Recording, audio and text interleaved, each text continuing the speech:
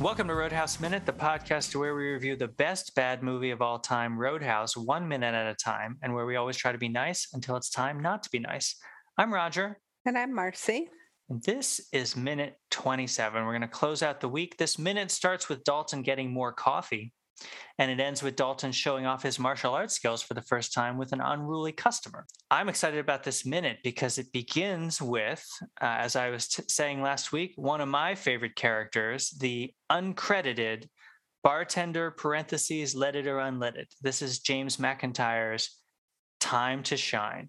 That's so weird that he doesn't have a credit. Yeah, I still don't understand that. I wish I could find out more about him because he has been in other things. I've seen screenshots of him. If you Google him, you will see screenshots of him in other movies. Dalton seems to appreciate him. But I mean, that's all I have to say about that. You got any more thoughts about Let It or Unlet It guy? No, that's great. Although I would just say I discovered iced coffee this summer and it's delicious. And you're drinking decaf iced coffee, right? Yeah, but we had this caffeinated bag of coffee, so I've been brewing it half and half, and just to kind of use it. I don't know. Just to kind of use it. That's very noble on your part. Pretty soon you'll say, I'll just buy one just in case I need it.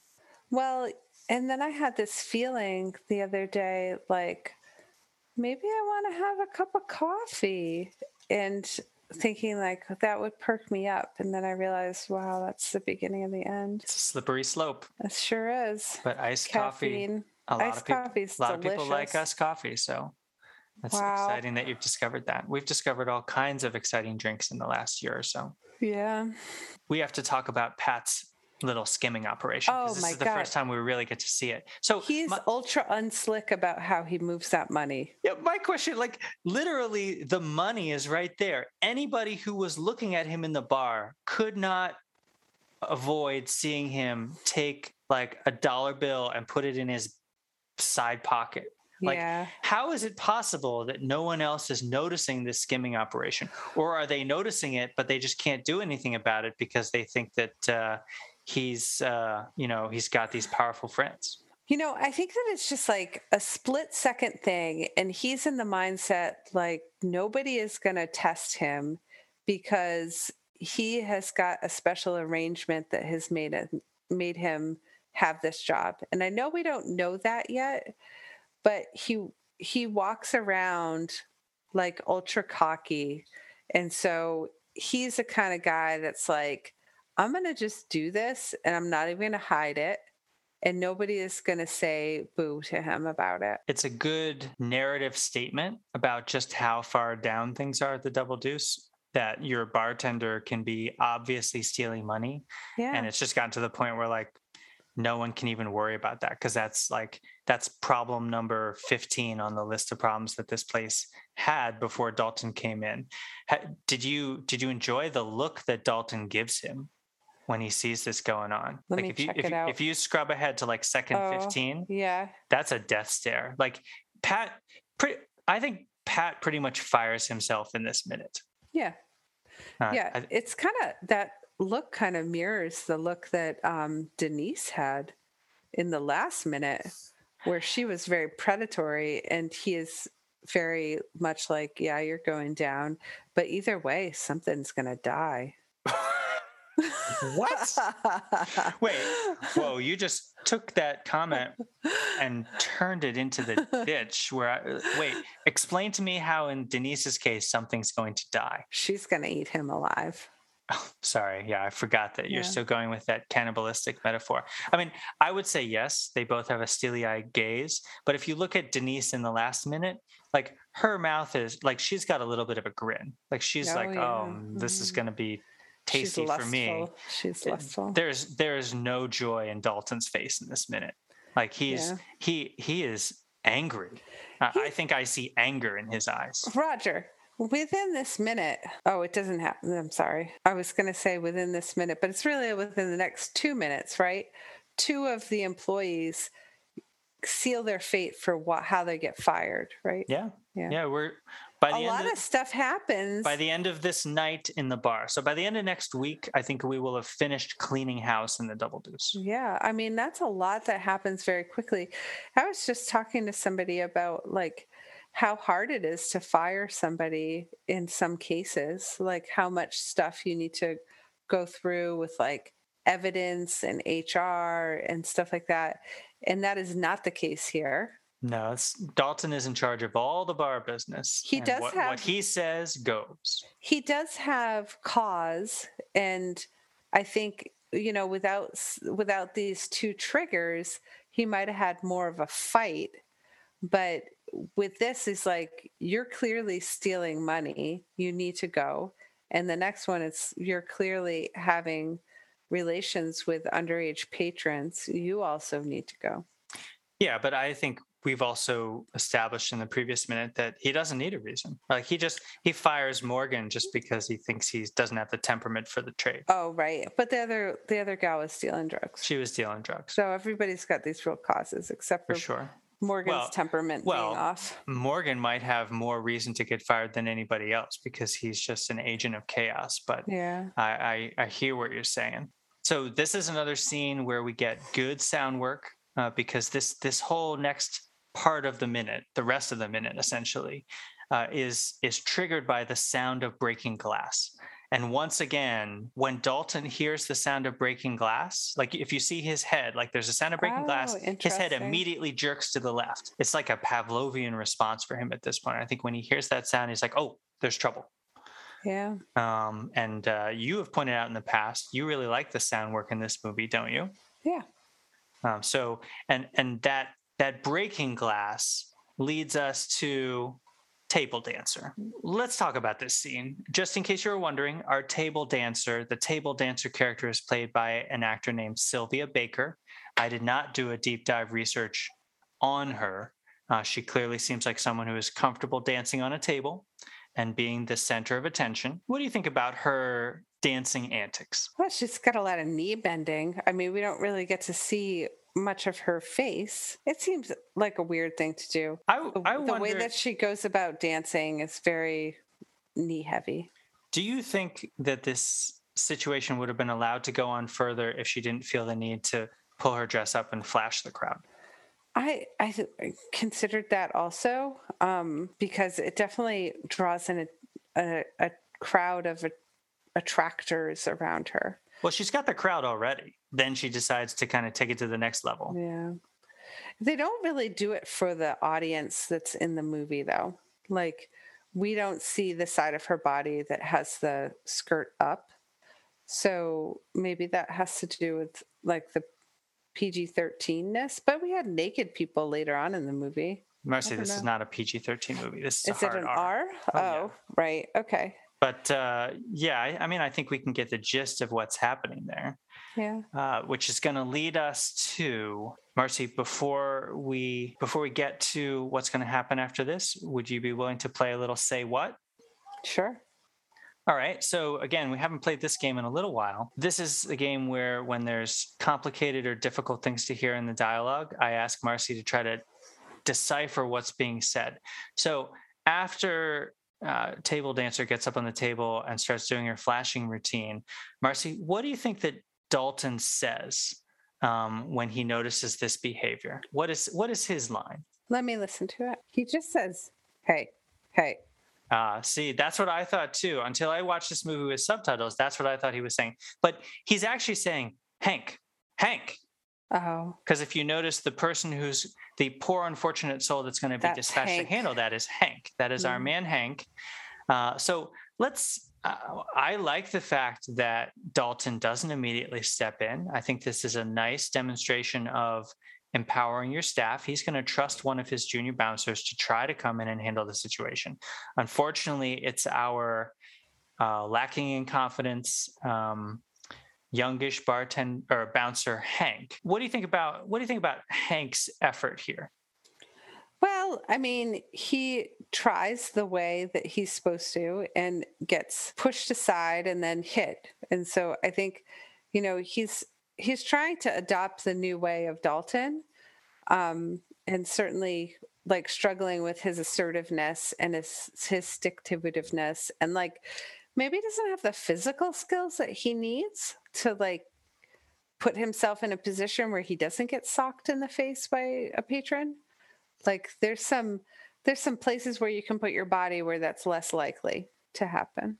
No, I think that's a good point. I agree with everything that you said. I think he does a nice job in this minute of trying to be nice. He goes back at Loudmouth, which is the Mm-hmm. character, the name of the man in the script. He goes back at him twice in an attempt to try to get him to stop, and then gets himself punched in the face. I like the fact that after he gets punched in the face, pulls himself back up. As soon as Loudmouth pulls a switchblade, his first instinct is to sort of just put his hands up and like protect everyone.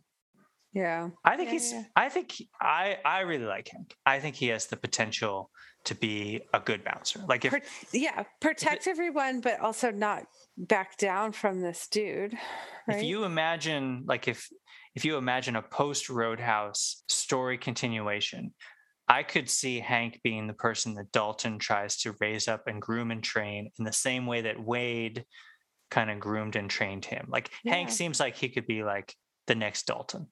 I don't know if you noticed this, but if you go back to second, right around, I mean, right as soon as the switchblade comes out, but if you want to see like more specifically, if you go to like second 45, 46, 47, you get some more peak terrified Stella right in the background. Did you notice how Stella was reacting to the situation that she sees unfold? Oh yeah. Her Yeah. face is like she's in terror. Ah, She's like, oh my God. maybe she should put her ponytail in a more reasonable location and she wouldn't be so scared all the time. I feel like that ponytail is going to get in the way. That ponytail is whack job. Yeah, for She's got sure. a scrunchie on the top of her head. Is it a scrunchie, or do you think it's one of those fake hair barrettes like in the last minute? No, I think that's a scrunchie. I think this whole minute is a really good manifestation of what Dalton was talking about in the previous minute. So when Younger said, well, how are we going to know when it's time not to be nice? And Dalton says, you won't, I'll let you know. And this minute is a good reenactment of that. So Hank comes in, he tries to be nice. And then when Dalton realizes that there's not going to be any way, I mean, basically, I think when the guy pulls the weapon, that's when Dalton realizes, okay, this guy doesn't deserve for us to be nice anymore. And then he's going to come in and administer his indiscriminate justice. What did you think about Dalton's ninja moves in this minute? Well, I want to backtrack, not like just to the ninja moves with the knife, but remember a while back, there was a minute where we were talking about Dalton's neck coming out. Yeah. Okay. So if you get to second 26, where he's trying to get Hank over there, he does a very aggressive hen peck. Oh, you're right. Like, get on over there, Hank. I got you there. With his head. It's a lot of nonverbal, get on that problem. How do you like that? Well, I thought it was really, like a good nonverbal way to say, like, get in there and do that, right? Yeah, for sure. But I also thought it was funny because of the kind of pigeon pecking, hen pecking thing that you talked about earlier. What else do you have, sort of going back to there, what else do you have about Dalton, the way he handles this situation? Well, I think, he keeps it cool. Like in the past, we've had this escalation of like, fight and into the melee.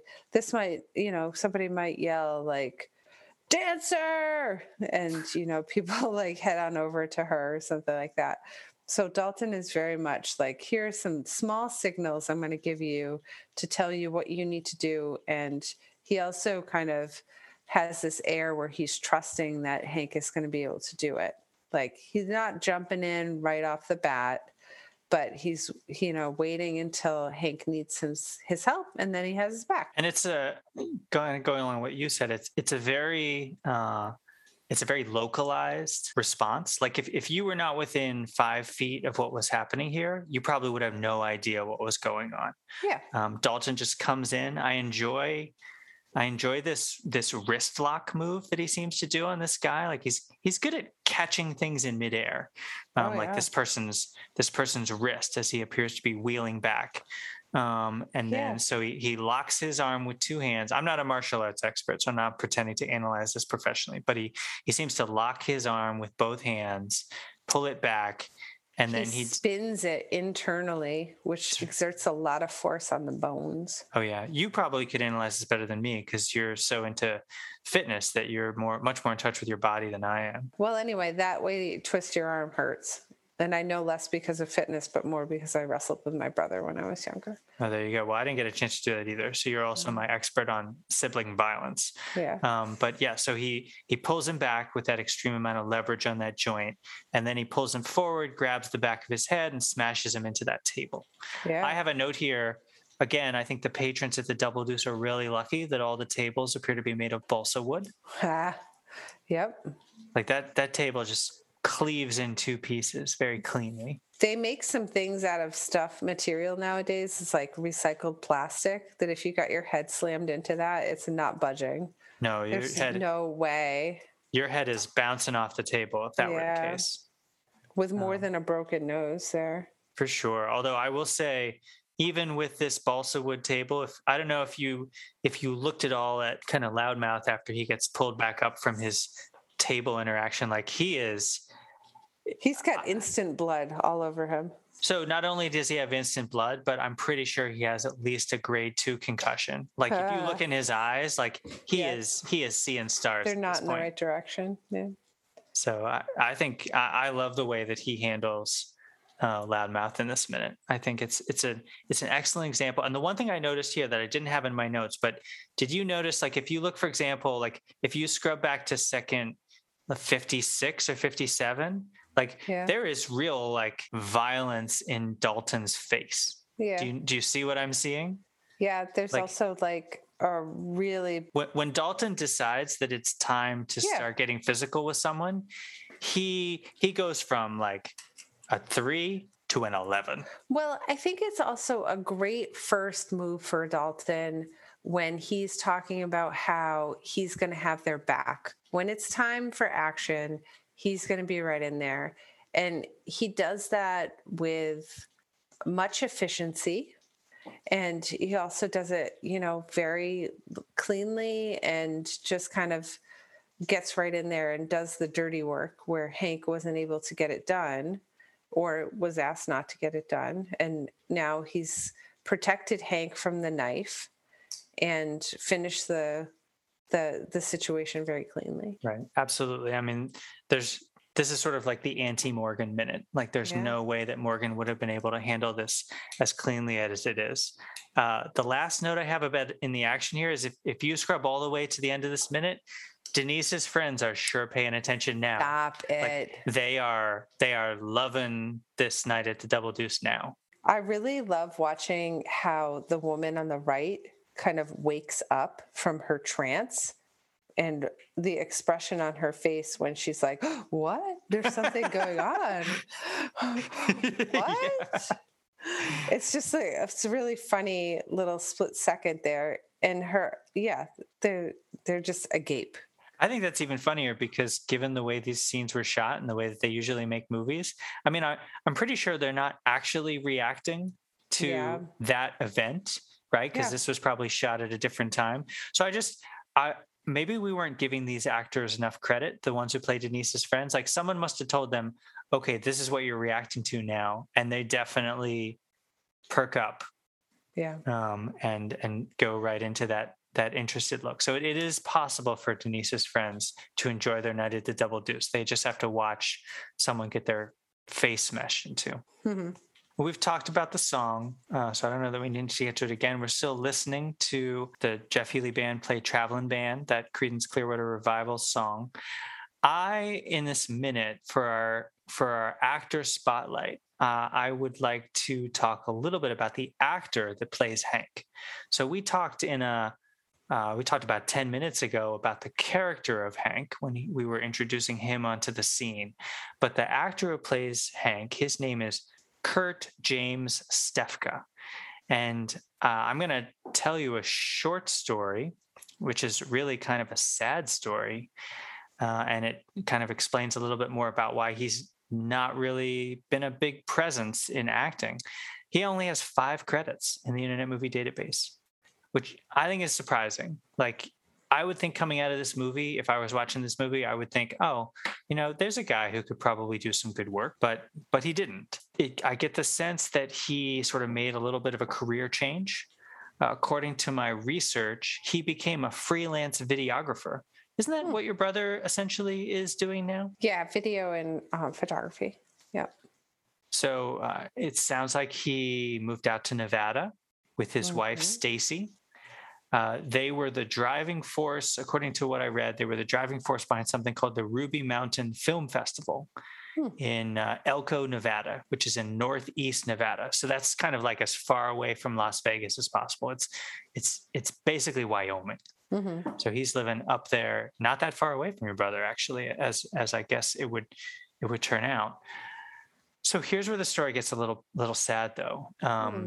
So he is another person from this cast who is no longer with us, not cancer. So it's not the same story that we've heard with Ben Gazzara and Sheila Khan, Patrick Swayze. No, this story it's about to get kind of dark. So here's what happened. In 2011, he, according to police reports, so right away, I'm about to go to kind of a dark place. According to police reports, he and his wife, Stacy, were arguing over control of a gun, and it went off accidentally and killed her.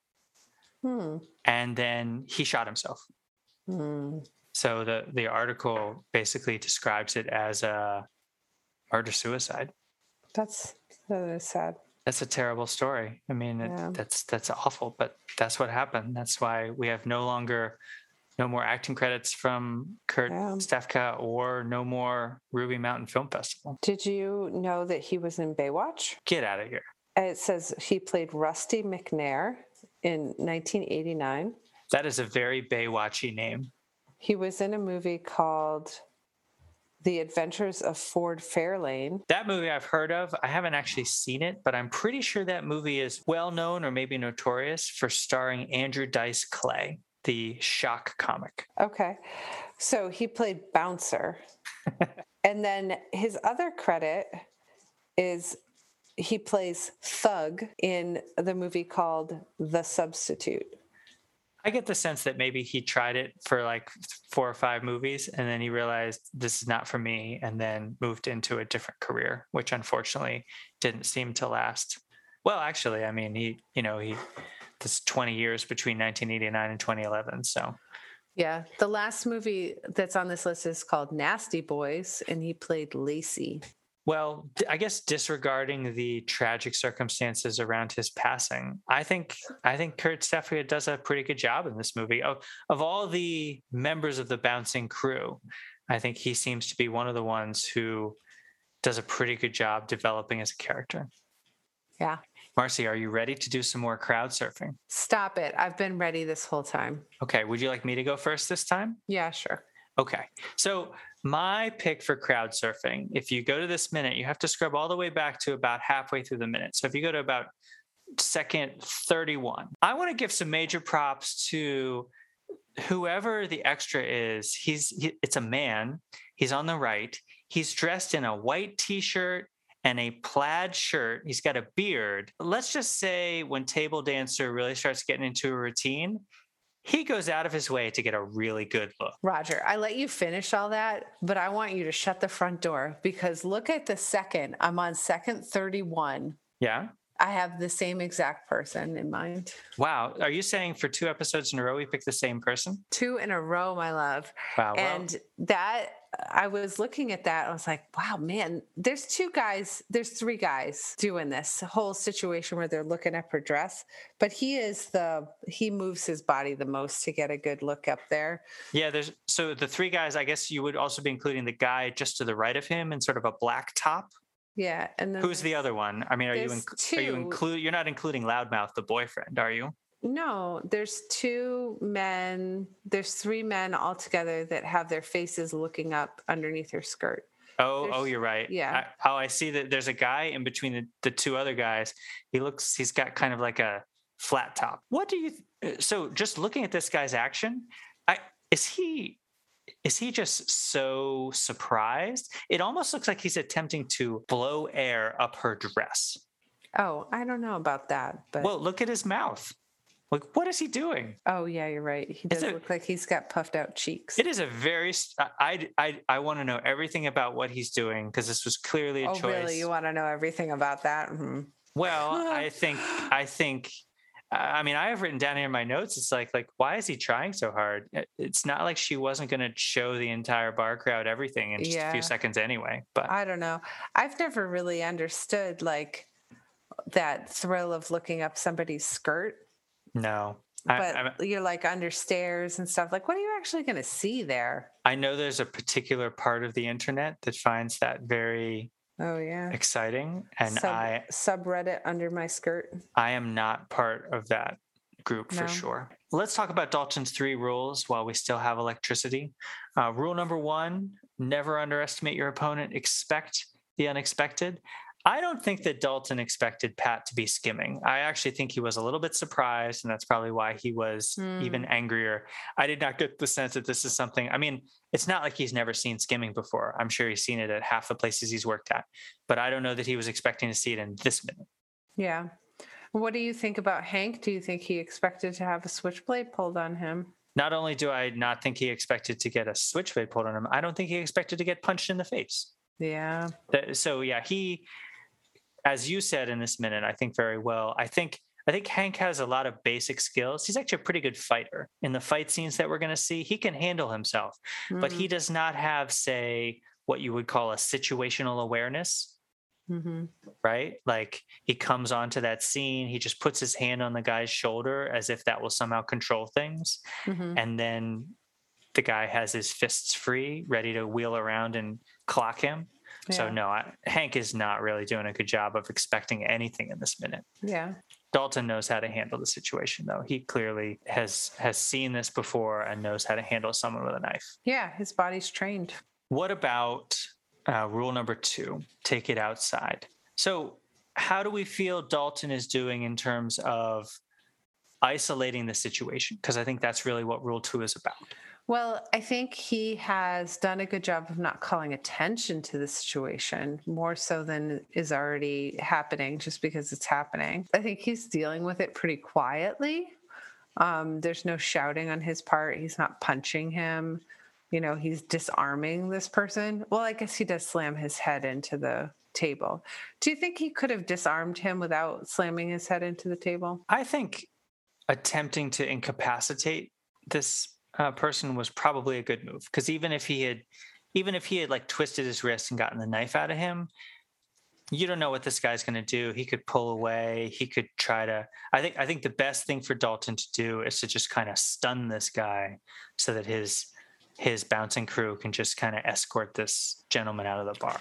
Can I ask you a separate question? Do you think that if you are the man with the switchblade in this situation and you walk away from this night, you'd be able to press charges against Dalton for like harming you? Not unless you wanted to turn around and have Tillman press criminal charges against you for essentially brandishing a weapon and like menacing violence. Oh, yeah. I think you could argue that Dalton was acting in self-defense because this person was brandishing a knife. All right. All right. All right. So no, I don't think that would be a very wise move on his part. Hmm. I mean, for all we know, like why do you think this guy pulls a switchblade?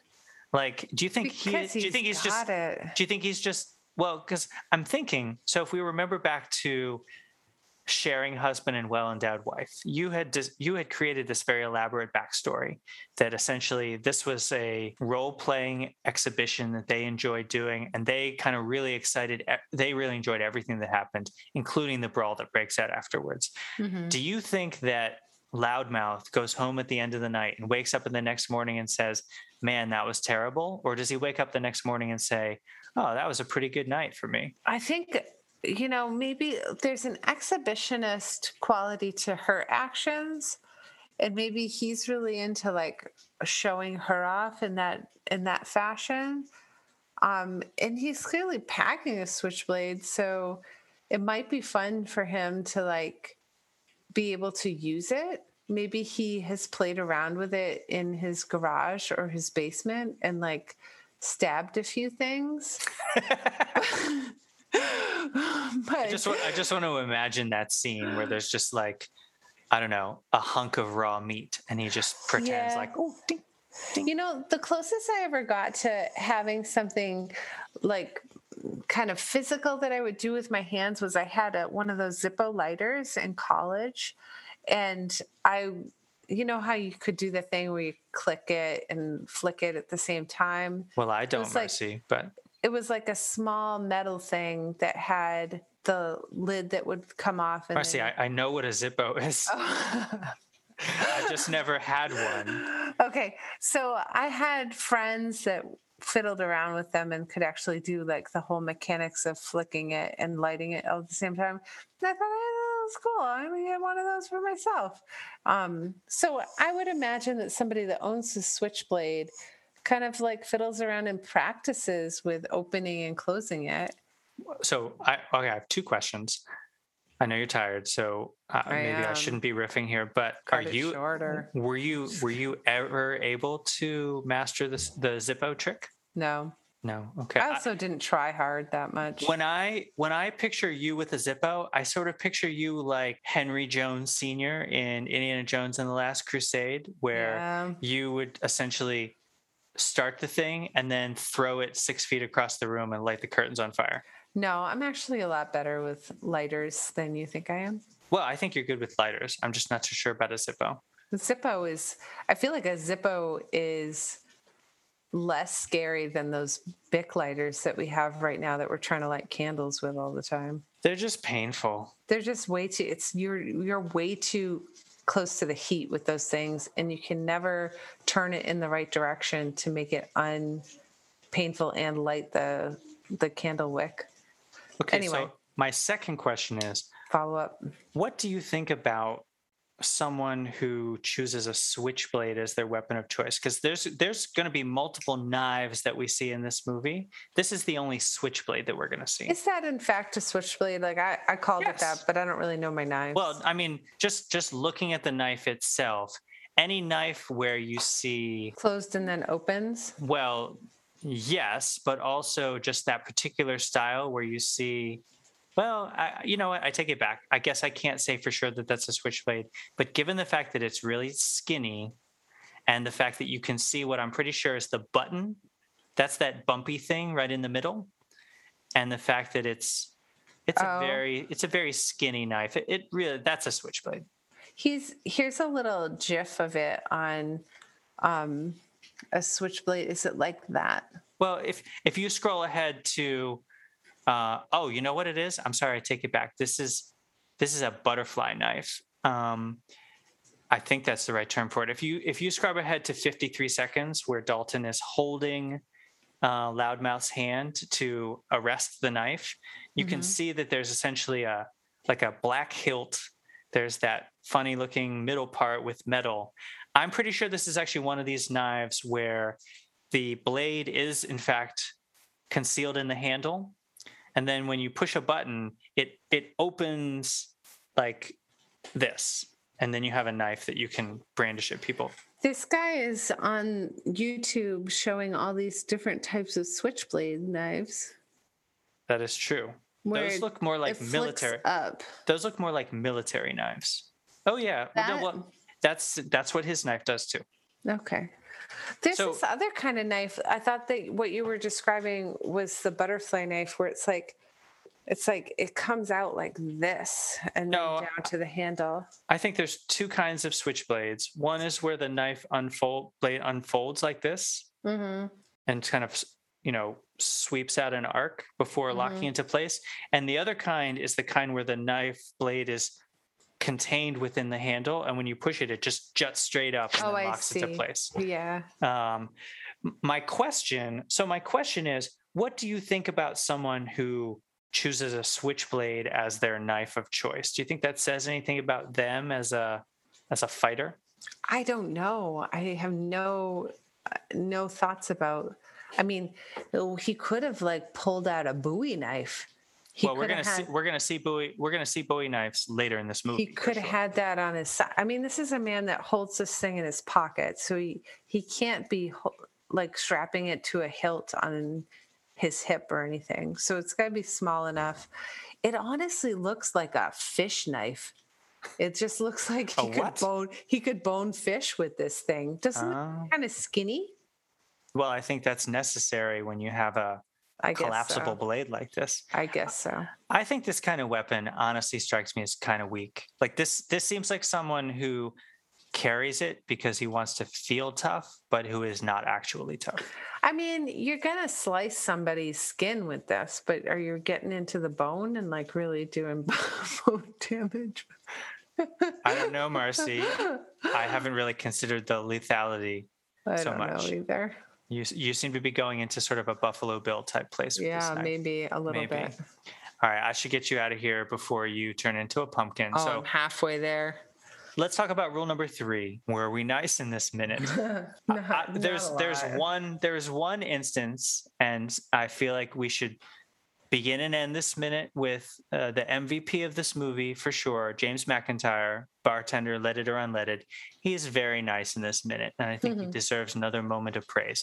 But other than that, there's not a lot of niceness to be had here. I mean, except for Hank. Don't you think Hank does a good job of trying to use rule number 3 with the unruly patrons? Sure. Loudmouth, not nice. Dalton's not nice, but that's because he realizes that it's time not to be nice, just like he told us in the last minute.